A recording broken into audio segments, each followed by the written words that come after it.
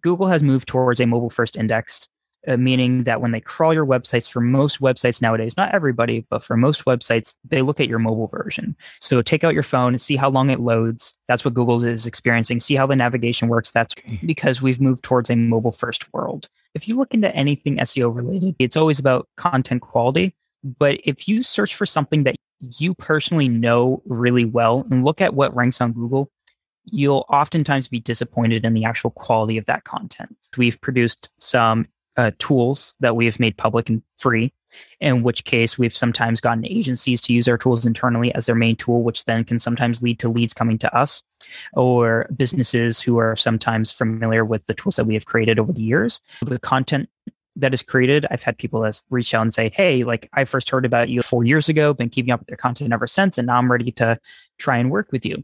So content production is another big one.